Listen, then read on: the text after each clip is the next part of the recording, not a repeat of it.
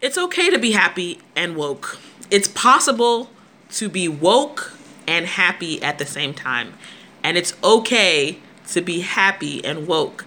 I don't want people to go, I just wanted to make this video because I don't want people to think that being like conscious of the atrocities that's going on in the world means that you have to be sulking all the time or crying all the time.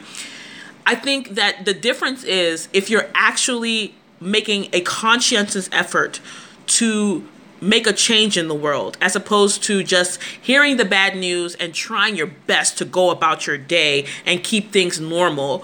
I think the difference is finding some time every single day or every week or as often as possible to do what you can to make a difference. And that is the secret to being happy and woke.